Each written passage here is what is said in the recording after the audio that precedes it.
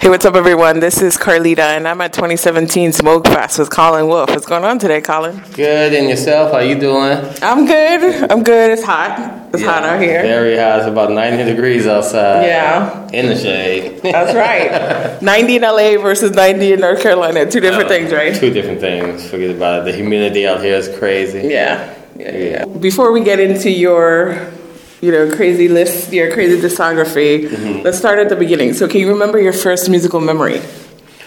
First musical memory would be, I guess, my blind twin cousins who used to babysit my brother and I, trying to teach him how to play piano, and then I would teach myself what they was trying to teach him.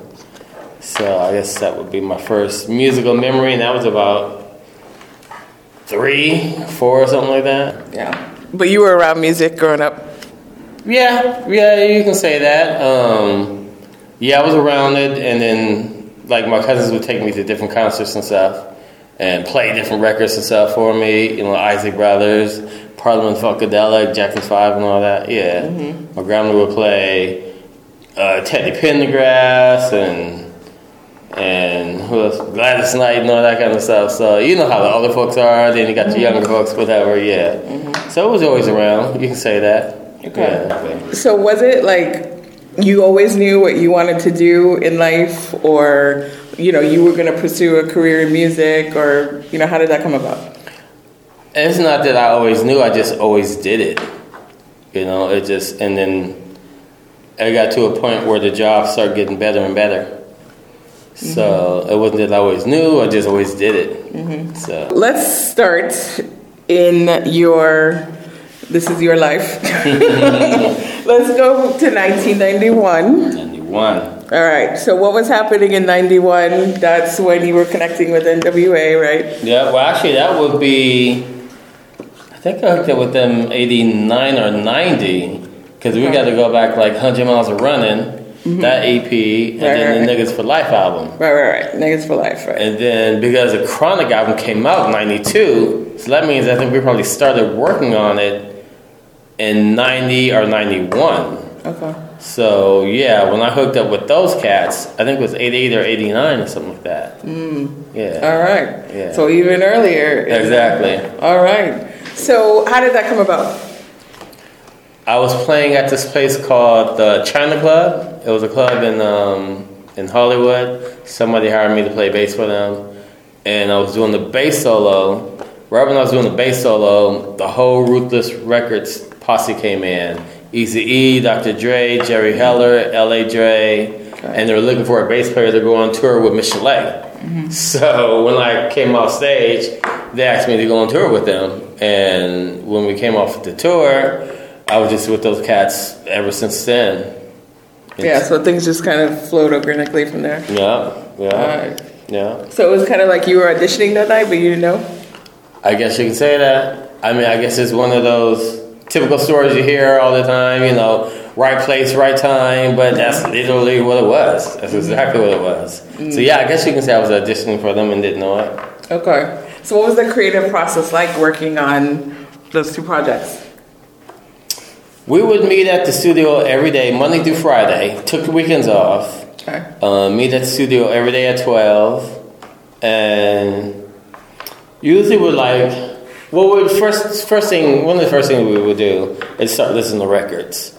Just old soul records. Dre would be playing me a bunch of different stuff that some I heard, a lot of them I didn't hear before.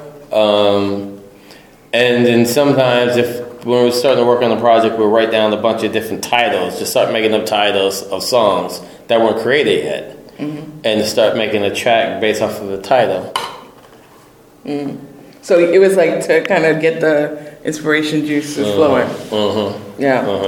And then usually we'll get a beat, and then the bass line, and then start building it from there, basically. Okay. So how long did it take to put those two projects together? 6 months, 7 months, something like that. Okay. Something like that. They get it all said and done, and then the labels do their thing. I think they required 3 months of setup time back then. So once you turn in your album, mastering everything to the label back then, they want 3 months to set up everything, promotions, marketing, and all that kind of stuff. Yeah. So, all right. So then moving on into the discography. So obviously we got to talk about, Deep Cover and The Chronic. I remember hearing Deep Cover for the first time, and I was like, what is this? I was like, holy shit. Like, it changed everything. And then it led me to The Chronic. That's how I came to know The Chronic. And so how did those projects come about? Well, and crazy you say that, because I think the first time a lot of people heard that Deep Cover record, they was like, what the fuck is this? Exactly. The people from Dre and Big Boy from Outkast told me the same thing. When they heard it, they was like, what is this? We started on the Chronic album first, and then the Deep Cover soundtrack came like halfway through the Chronic album. So we paused on the Chronic album for a minute, and then went to the Deep Cover soundtrack. Mm-hmm. Did that one, put that out. That went out, I think they came out on Solar Records with Dick Griffey. And put that out, and then went back and finished the Chronic album. So at the time, did you know, did it feel like something special was happening? Did you know how big of an imprint it was going to leave on hip-hop history? No, we was just doing what we do. The riots was going on at that time, right. So there was a lot of tension in the air. Everybody was broke. So the only thing we had was music, you know what I mean?